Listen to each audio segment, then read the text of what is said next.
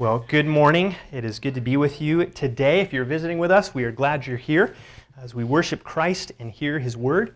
And we've been going through the Psalms for a couple weeks in the summer as we've taken a short break from the Gospel of Matthew. This morning we're going to be in Psalm 19. Let's go ahead and turn there. Psalm 19.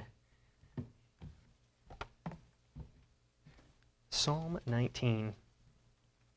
And as you turn there, consider a question. How do you know what's true? Specifically about God and about yourself.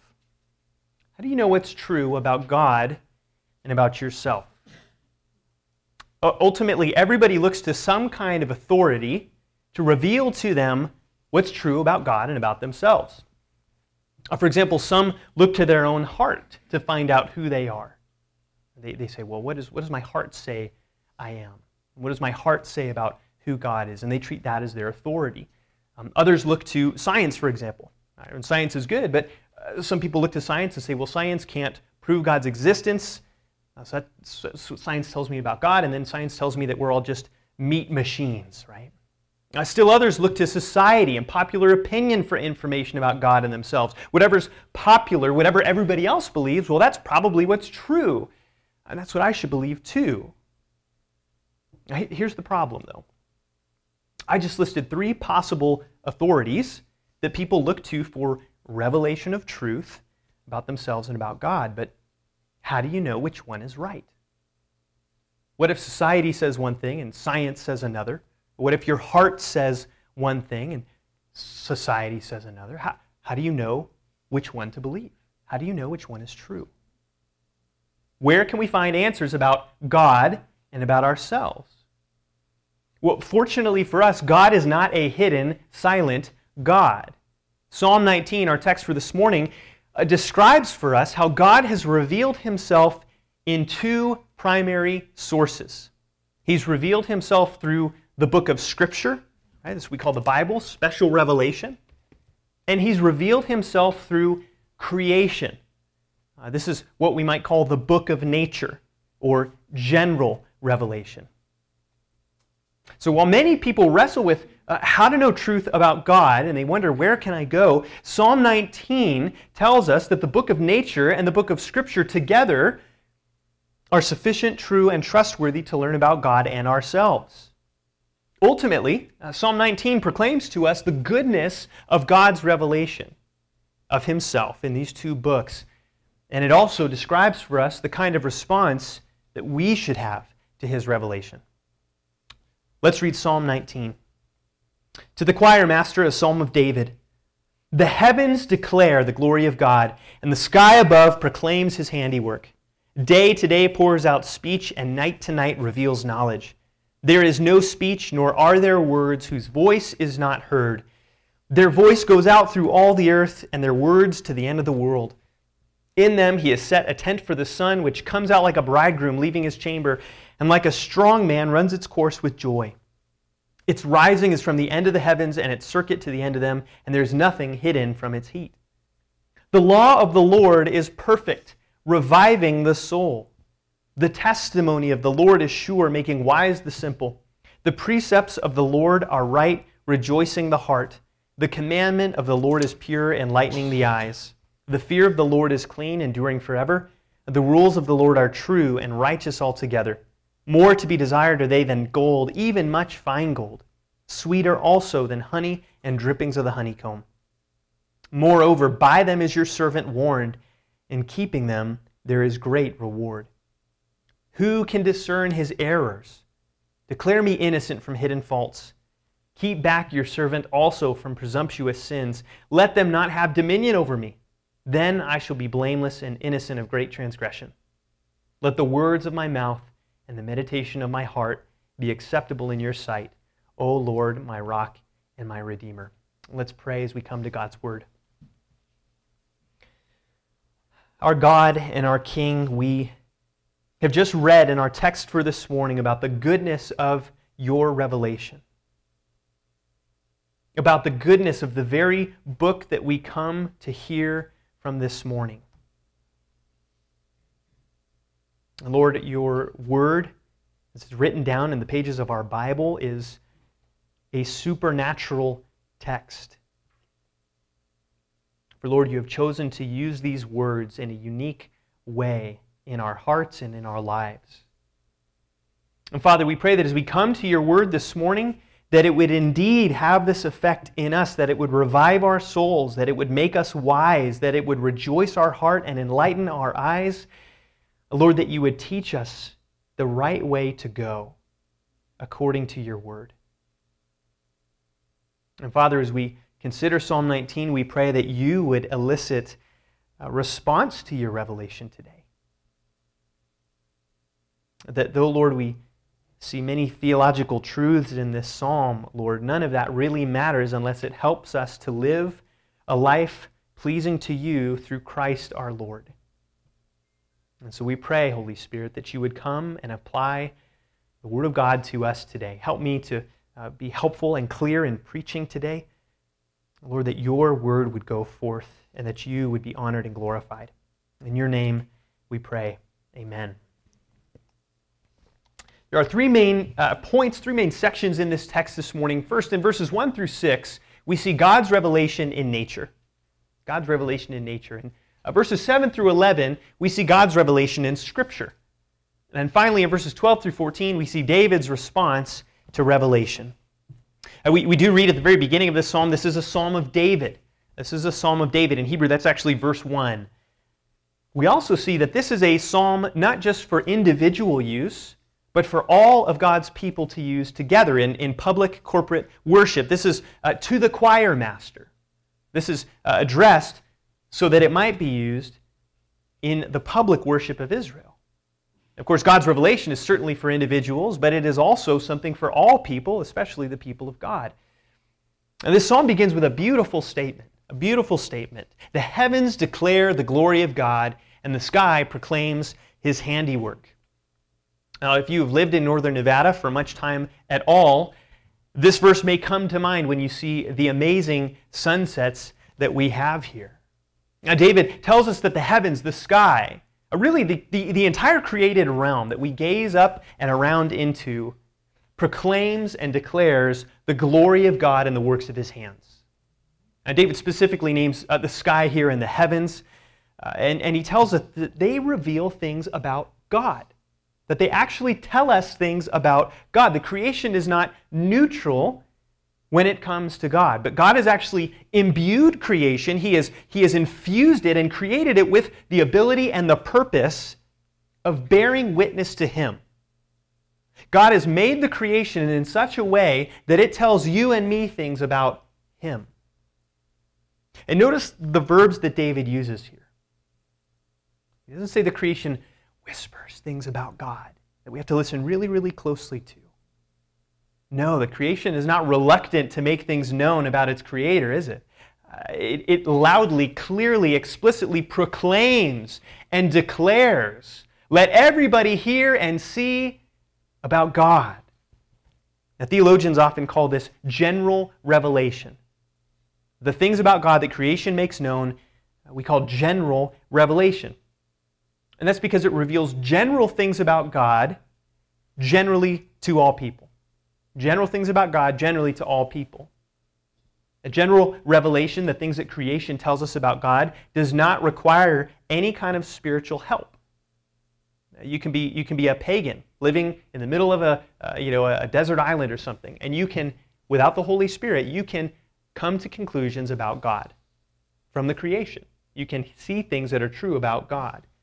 Right? Even pagans are able to see this. And David lists two major categories that general revelation makes known about God: his attributes and his works. Creation tells us about some of God's attributes and some of his works. In verse 1, the heavens declare the glory of God, David says. Creation reveals God's attributes. That's what his glory refers to, who he is, his power, his authority, his honor, his brilliant majesty. And Paul alludes to this in Romans chapter 1. Turn over there briefly with me, Romans chapter 1. Look at verses 19 through 20 briefly. Romans chapter 1, 19 through 20. We read there, "For what can be known about God is plain to them," meaning all humanity. What can be known about God is plain to humanity because God has shown it to them. For his invisible attributes, namely his eternal power and divine nature, have been clearly perceived ever since the creation of the world in the things that have been made. David and Paul are saying the same thing here, which shouldn't surprise us since God is the author of both Romans and the Psalms. They're both saying the same thing here, that creation reveals certain invisible attributes of God. Creation actually makes known to us things about God, specifically his eternal nature, his power, and his divinity. The creation reveals God's eternality because everything that exists has to have a beginning. Everything that exists has to have a beginning. It has to have a first cause. And that first cause, that creator, can't have a creator. Can't have a first cause. It'll always go back to one ultimate cause. And of course, that is God. He has no beginning. And we can see that in creation. He's eternal. The creation reveals God's power. Consider the greatness of the mountains. We live next to the Sierra Nevadas. That's a magnificent mountain range, and yet even that is small compared to the Himalayas. We see God's power revealed in the ocean, the massive size and scope of it. And yet God is the master and creator of it all. He has power over the most powerful things in our world. It reveals his power. It reveals his divinity. Since God is the creator of all things, he cannot be created himself, which means he can't be made of physical matter like you and me. He can't be made of something that needs to be created. Instead, he must be a divine spirit, the greatest possible being. It reveals his divinity.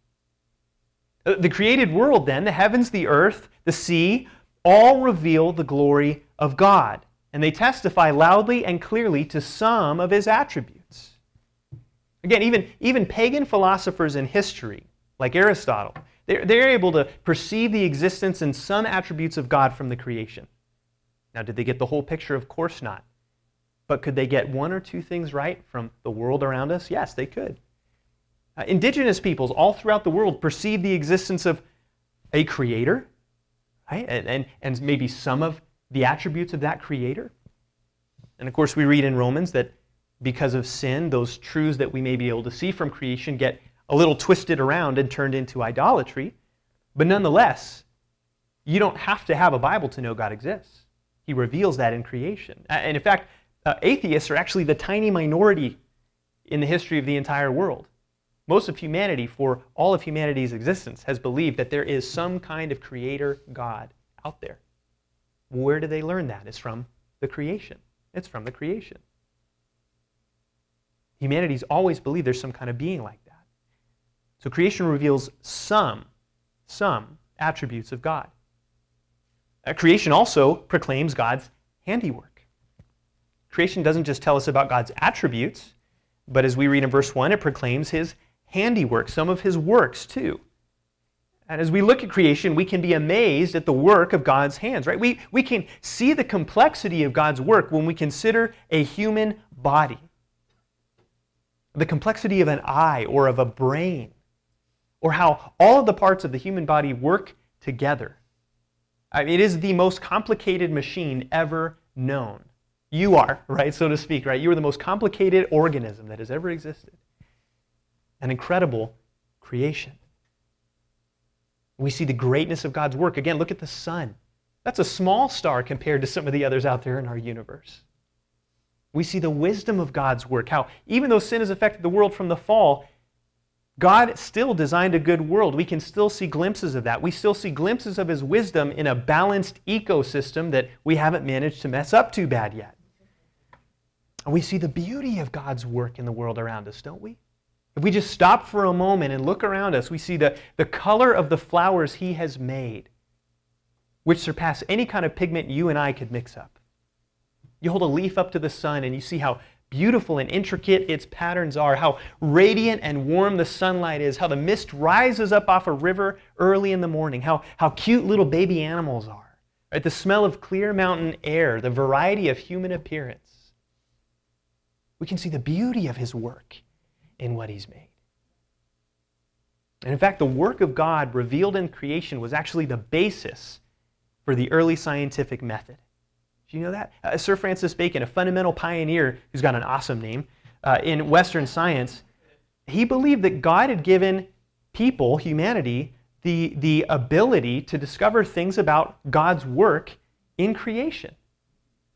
And that reality drove much of early scientific thought and discovery. This is God's world. Let's discover all the wonderful things in it. And as we've learned more about our world since that time, as science has progressed, we have even more to praise God for as we see how great the universe is. Again, how complex human bodies are, all these different things. So creation then reveals limited but true things about God and His works. And as we see in the next verses, this revelation is universal. It is general, it's universal. As we look down to verse 2, we see that day and night pour out speech, and night to night reveals knowledge. Right? Again, this speaks to the revelatory nature of nature. They are telling us things about God. They are revealing things we can know about the Creator. And as we look down to verses 3 and 4, we essentially see the same thing restated in a poetic way. There's no speech, nor are there words whose voice is not heard. In other words, there's nothing that creation can testify to us about God that we suddenly or somehow will miss. All the things that creation says are easy to hear. All the things creation reveals about God are easy to see.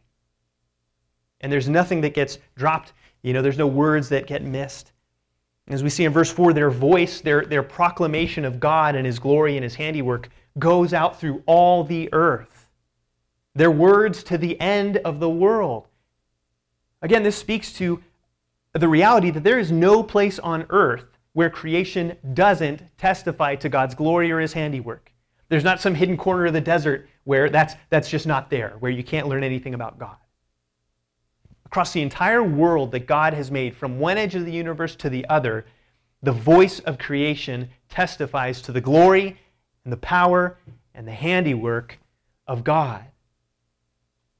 And again, this is alluded to in Romans 1, 18 through 19, where, again, Paul points out that because all of humanity, every single person with senses that work, because they are exposed to the general revelation of God in creation, nobody can justifiably give an excuse that they didn't know God existed. Nobody can stand before God on Judgment Day and go, you know what, I just didn't really see any evidence for you, and I don't know how I missed it. Paul, David, the entire testimony of Scripture is that no, it's that obvious that you are without excuse. You can't say, well, I don't believe God exists. You have no basis for saying that, because the evidence for His existence is all around you, and in fact, you yourself are an evidence for His existence. The extent of creation's witness is all over the earth. Every people, nation, tribe, and tongue has this general revelation.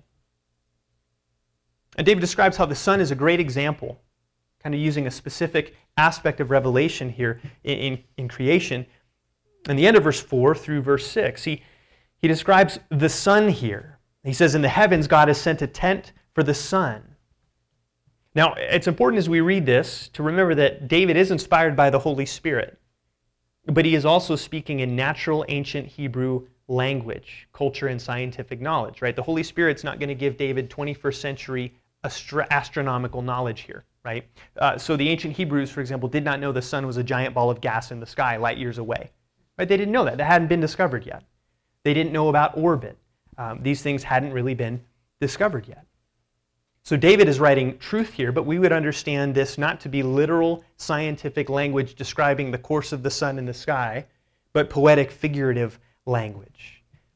David describes how God has made a tent for the sun, how He's established the dwelling place of the sun in the sky in its rising and in its setting. How the sun emerges like a bridegroom leaving its chamber, bright and full, excited to go meet its bride. And every day the sun travels from the east to the west, not weakening in its light or its heat, not getting exhausted, but like a joyful, strong man completing its course with joy, with vigor, with energy. And as we look at the sun, for example, we see that God has fixed the order of creation. He has established a tent for it. He has established its course. He sustains creation. And consider what that tells us about God. There's nothing hidden from the heat of the sun. There's no variation in the sun's course, in its rising and in its setting. And if the sun is that faithful, how much more faithful is its creator? If the sun has as much reach over our earth, how much more the reach of the creator? The sun has that much energy, joy, heat, power, how much more its creator? Even the sun testifies to God. And so we see in these first 6 verses of Psalm 19 a rich explanation of how creation testifies to God. About how there are some things we can learn about God from the world that He has made. It's general revelation.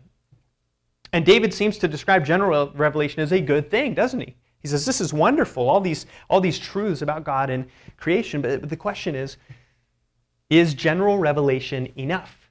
Is it sufficient? Do we really need our Bible? Well, here's the thing, right? As great as general revelation is, as great as the things we can learn about God from creation may be, that revelation cannot save. That revelation cannot save. You cannot come to a reconciled, saving relationship with the God of the universe just through what you see in the world He's made. He hasn't designed it to do that. He hasn't designed creation to give you the information you need to believe upon the Lord Jesus Christ. As the 1689 Baptist Confession tells us, the works of creation and providence, when assisted only by the light of nature, do not reveal Christ or grace through Him, even in a general or obscure way. So the creation doesn't tell us about Christ the Savior.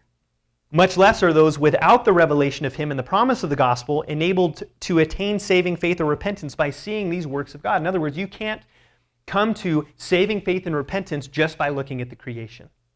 That's not what God has designed it to do. That's not the message He has given it to us to communicate. So we need something more. We need something more. General revelation is not sufficient for what you and I need for life, godliness, salvation, and the knowledge of God. We need another book. And God has given it to us, the book of Scripture. And that's where we go in verses 7 through 11, the book of Scripture, the revelation of Scripture. As we look at verse 7, there's a bit of a transition here, isn't there? David moves from speaking about creation to speaking about the law of the Lord, the testimony of the Lord, the precepts of the Lord, and so forth. And these are really all synonyms here for God's explicitly given revelation in Scripture, which again we call special revelation because it reveals specific things about God to specific people. Right? It is simply a fact that not everyone in history has read the Bible or had access to a Bible like they do the creation. And so this kind of revelation is different. It is, quote unquote, special. And as we'll see in a minute, this kind of revelation is special because it reveals things about God that can only be known here and accomplishes things in your life and my life that can only be done through this book as the Spirit works. As again, the 1689 Confession is helpful. It says the whole counsel of God concerning all things necessary for His own glory, man's salvation, faith, and life is either expressly set down or necessarily contained in the Holy Scripture. And that means all you need for your Christian life is right here. It's right here, whether that be the beginning of your Christian life and salvation, the continuing of your Christian life and sanctification, and the end of your Christian life as you enter into glory. All you need is here. In the book you hold, or that little phone you have in your hands. Now this is a psalm. Remember, it is poetic. And so before we kind of jump into this section, we need to remember that Hebrew poetry uses parallelism. We use rhyming in our poetry. But that's not what the Hebrews did. They would use parallelism, where they kind of say the same thing a bunch of different ways, using synonyms. And we see that here. David kind of uses the same structure a bunch of different times, using some different words, but really kind of painting a big picture through this parallelism. And what we see here are, to begin with, different names for special revelation, different name for scriptures. Now, the first one we see is God's law. God's law in verse 7. This refers to His moral commands and will. Right, the law of God reveals His moral commands and will. We read one of God's commands this morning, Romans 12:17. Well, that reveals to us God's holy character and what we are to do, what his will is for us. We see David use the term, the testimony of the Lord. This is that which bears witness to God and his works. We see God's precepts, the precepts of the Lord. These are the instructions in the way that we should go. God's commandment. These are his specific and clear rules for human life and worship. In verse 9, we see the fear of the Lord. And this is kind of interesting because we hear fear and we think emotion. But that's not what David means. This is really reverent worship of God, which we cannot know how to do in a way that pleases God apart from what he's told us in Scripture. We cannot know how to fear God and worship him rightly apart from Scripture. And finally, God's rules in verse 9. Maybe more literally, we could say his judgments about what is good and bad, what is right and wrong. And we see all these together give us a great picture of what's contained in Scripture. Now, of course, there's more in Scripture than this, right? We have stories in Scripture, we have Proverbs, all kinds of different things, right? But God's revelation to us is not less than his law. It's not less than his testimony. It's not less than his precepts, and so forth. So the focus of these verses here is Scripture, God's special revelation. And we can draw out of these verses information about Scripture's attributes and God's revelation in Scripture and Scripture's effect in us as the Holy Spirit uses Scripture in our lives. Let's look first at the 8 attributes of Scripture that we find here. Let's walk through them one by one. In verse 7, Scripture is described as perfect. Perfect. It's complete. It's not missing anything. It contains all that is necessary for life and godliness. Now, this doesn't mean that Scripture speaks to every single thing with the same amount of detail. Right? The Scripture doesn't tell you how to unclog your sink, right? But there is nothing that Scripture doesn't address either explicitly or implicitly. For example, Scripture certainly does tell you the kind of heart you should have as you're dealing with that frustrating sink, right? Scripture is perfect. It contains all we need. Scripture is true. It is sure. It's trustworthy, stable, and unchanging. It's reliable. It's infallible. It is sure, meaning that it contains no errors, but is right in all that it contains, and therefore we can stand upon it. Scripture in verse 8 is described as right. It is right. It is honest and sincere. It points out the way to go. It is a map that you can rely on. Scripture is described as pure in verse 8. It's without corruption. It's without confusion. Now, there's confusion sometimes when we read it, but that's not on Scripture's end. That's on our end. There's no ulterior motives or conspiracies behind the writing and content of Scripture, but all of Scripture, all of God's Word is without blemish and serves only God's pure and holy purpose. Scripture is clean, verse 9. It is morally pure in what it teaches us, but it's also clean in the sense of holiness, genuineness, what is pleasing to God. It teaches us these things. It teaches us the right way to worship God, both in the actions that we do and in the heart that we should have when we do them. Scripture is described as righteous altogether. Morally righteous, leading to what is morally good. All of God's commands in Scripture promote righteousness, not wickedness. They promote what is good, not what is bad. We look down to verse 10. We see that Scripture is desirable, that it's something we should value and desire. It's something inherently enjoyable that we should be drawn to. And again, we don't always enjoy reading the Bible. Sometimes it's harder on some days than others, but again, that's not an issue with Scripture. That's an issue with us. And finally, Scripture is described as sweet, sweeter even than honey, more desirable than gold, sweeter than honey. Something that should delight us, that experientially has been given to us for our joy in Christ. Something for us to relish and enjoy, whether that be something encouraging and uplifting we read in Scripture or something that we read that might be convicting. yet there is sweetness in both. And this is how David describes the qualities and attributes of Scripture.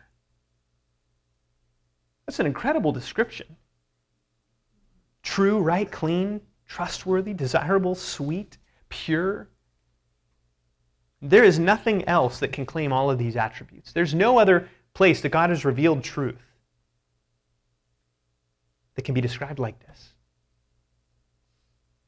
And only something that comes to us preserved and inspired by God can claim all these qualities. Because God's Word actually reflects God's character. Right? We could say all these things about God. He is perfect. He is sure. He is right. He is pure, right? He is clean. He is sweet. He is desirable. We could say all these same things about God that we say about Scripture. And so Scripture, as special revelation, is unique in its qualities. We can't say these kinds of things about general revelation. We can say they're amazing, they're helpful, they're good, but we can't say these things about that kind of, it's different. They're just two different kinds of revelation. And just as God is the living God, Scripture is a living book. It's a living book. And sure, in one sense, it's words on a page, right? It's a physical thing we can hold in our hand. It's not like it's, a magic book. That's not what we're talking about. God has given special revelation through Scripture and has chosen to use Scripture in the lives of His people in a unique, dynamic, and transformative way by His Spirit's work and power. God has chosen to use Scripture in a unique and transformative way in your life. That's why this is a living book. And look at what Scripture is said to do. Again, we'll just go down these verses again. Verse 7, Scripture revives the soul. It revives the soul. It literally turns back the soul either from death to life in regeneration, in being born again, which is the result of the gospel being preached, which comes from the Word, or it's turning back the soul from sin through sanctification. God, through the Holy Spirit's work, uses Scripture to bring life to your soul. He revives your soul. Again, verse 7, Scripture makes wise the simple. It makes wise the simple. Proverbs 9:10 says, "The fear of the Lord is the beginning of wisdom, and the knowledge of the Holy One is insight." The fear of the Lord is the beginning of wisdom. How do we learn to fear the Lord? How do we learn to fear the Lord? How do we know Him? It's only through Scripture, which God uses to make us wise. And Scripture certainly teaches us, right? We learn facts, we learn information, we learn what God's will is for us through His Word. But there's also this effect that Scripture has that we may not even be cognitively aware of. As He uses His Word to shape us and mold us and make us more like Christ, He grows us in wisdom. And you may look back 10 years and say, wow, I am a little bit more biblically wise now than I was 10 years ago. You may not have perceived that happening, but you can see the incremental differences there. Now, apart from Scripture, there is no consistently true wisdom. Scripture rejoices our heart, verse 8. The Holy Spirit uses Scripture to bring joy to our hearts as we are reminded of God's promises, His character, the work of Christ for us. And the Holy Spirit's able to bring us true joy through what Scripture says, even when we may not have any joy in ourselves.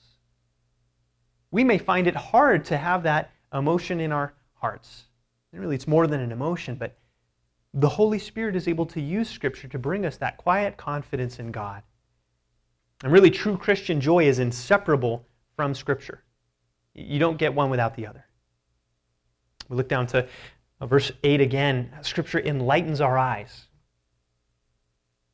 In ancient Hebrew, this expression, to light up the eyes, usually refers to being alive. And maybe David means this in a spiritual way, how we are made alive through the Word of God. It could be as well that David is saying that through Scripture, God gives us spiritual illumination and understanding and the knowledge of Christ. And perhaps you've experienced this. I certainly hope you have. The more you read Scripture, the more you see the world through a biblical lens. You can think about how you understood the world around you before you became a Christian and then afterwards. And it is really like having a veil lifted from your eyes, isn't it? And that happens through the Scripture's use of the Word of God. And we look down to verse verse 11, we see that Scripture warns us. Scripture also warns the servants of God according to David here. Scripture tells us of the destructive effect of sin. Right? We may know there's something wrong with us apart from Scripture. We may know, I just can't stop doing this thing, and I know it's wrong because my conscience tells me, but Scripture actually tells us this is sin, this is breaking God's command, and this is what's going to happen if you keep doing that. Scripture warns us in clear detail about the destructive effect of sin. Scripture says, don't cross this line, it will not bring you any good. This is the way to go instead. This is the path of righteousness. And we see that in the end of verse 11, that it brings us reward regarding obedience. How do we know what a life that is pleasing to God, a life that will be blessed according to God's will? How do we know what that looks like? It's through Scripture. It's through Scripture. When we are obeying God and keeping His commands, there is blessing that comes with that. We're not saved by doing that, but there is blessing that comes with that. So again, we see a unique and preeminent function for special revelation. General revelation doesn't do these things, but special revelation does. God has chosen Scripture and given Scripture to us that these things might be accomplished in your life and in your heart and in your person. God doesn't use other means to do this. He uses His Word. And so this raises a question. As we consider really these amazing things and this amazing priority and value of Scripture, how often are you exposed to Scripture? How much do you take in the Word of God? If you don't read your Bible, you will not grow as a Christian. These things won't be happening in your life. If Sunday morning is the only time that you hear Scripture or read Scripture, you're spiritually malnourished. When a child doesn't receive the nutrients it needs, it doesn't grow. And there's been many cases of children who were neglected, for example, and not fed, and they're 8 years old and they weigh 40 pounds, right? That child hasn't grown because they are only eating every so often. If you're not taking in Scripture, the Word of God, you will not grow as a Christian. If you're not hearing the Bible preached regularly, you will not grow as a Christian. If you do not hear the Bible read out loud publicly, you will not grow as a Christian. If you're not taking in what God says in His Word, you will not grow as a Christian. Why? Because it is through Scripture that God, by His Spirit, is pleased to do these things we just read. Do you want to grow in Christian wisdom? You want to live a life honoring to the Lord? Do you want to have true Christian joy? Do you want to know how to worship God? Then you must devote yourself to taking in Scripture. And I'm not saying here that you just read the Bible and then all these things magically happen in your life. That's not what I'm saying. But when you are committed and sincere in coming to God's Word, hoping to learn from Him and hear from Him, He will work in you. He's not going to say, you know what, you're reading that Bible, but I'm just not feeling like doing anything in your life today, or in your heart. You come to the Bible and say, God, would you change me? Would you grow me? Would you help me? God's not going to say no to that. This is a promise. This is a promise of what He'll use His Word to do. So come to Scripture in faith. Be devoted to Scripture, that by faith God will do these things in you. Because there is an undeniable link between your exposure and intake and commitment to Scripture as God's Word and your growth as a Christian. Again, they are linked together. Again, I'm not saying that just cracking open your Bible is going to make you a mature Christian right away. There's many people who study the Bible and completely miss what it says. There's many people with great biblical knowledge and very little spiritual maturity, and may we never be that way. We don't come to the Bible just to know things. We come to the Bible to know God and to be conformed to the image of His Son. God has chosen to use Scripture in a unique way in the life of His covenant people, and He will not grow you in godliness and in your relationship with Him apart from Scripture. And David speaks of the value of Scripture here, doesn't he? More valuable than gold, sweeter than honey. Is God's Word that valuable to you? Do you see Scripture as that precious? And is that reflected by how often you read it or meditate on want to ask some difficult questions here. Do you value Scripture this way? Or would your life suggest that maybe television or Netflix is more valuable than Scripture? That your video games are more valuable than Scripture? That your work is more valuable than Scripture? That your hobbies are more valuable than Scripture? That other books are more valuable than Scripture? Where does your time go? Where are your thoughts at? And we don't want to be unrealistic here, right? There are things we have to do where we can't be reading the Bible. That's okay, right? That's part of life. There are things where we have to be thinking about whatever's in front of us, and we can't be thinking about what we read that morning necessarily, right? So we're not trying to be unrealistic or pharisaical here, but simply asking the question, what do you treasure? Do you treasure Scripture, or do you treasure other things you find more enjoyable? What's more valuable to you? Because we have an incredible treasure in the written Word of God, and we really must ask, what is my response to it? And we see David's response in verses 12 through 14. Let's look there. David's response to revelation. Once again, there's a transition in this psalm. The focus shifts from the nature of Scripture to David speaking in the first person, speaking of himself. And it's very interesting that in verse 12, the first place David goes is to his own needs. He speaks of the impossibility of discerning one's own errors, this problem of hidden faults. You see, David, in reflecting on God's revelation, realizes something. David himself cannot be the source of his own revelation and authority. David can't look to David to know about God and to know about himself. Why?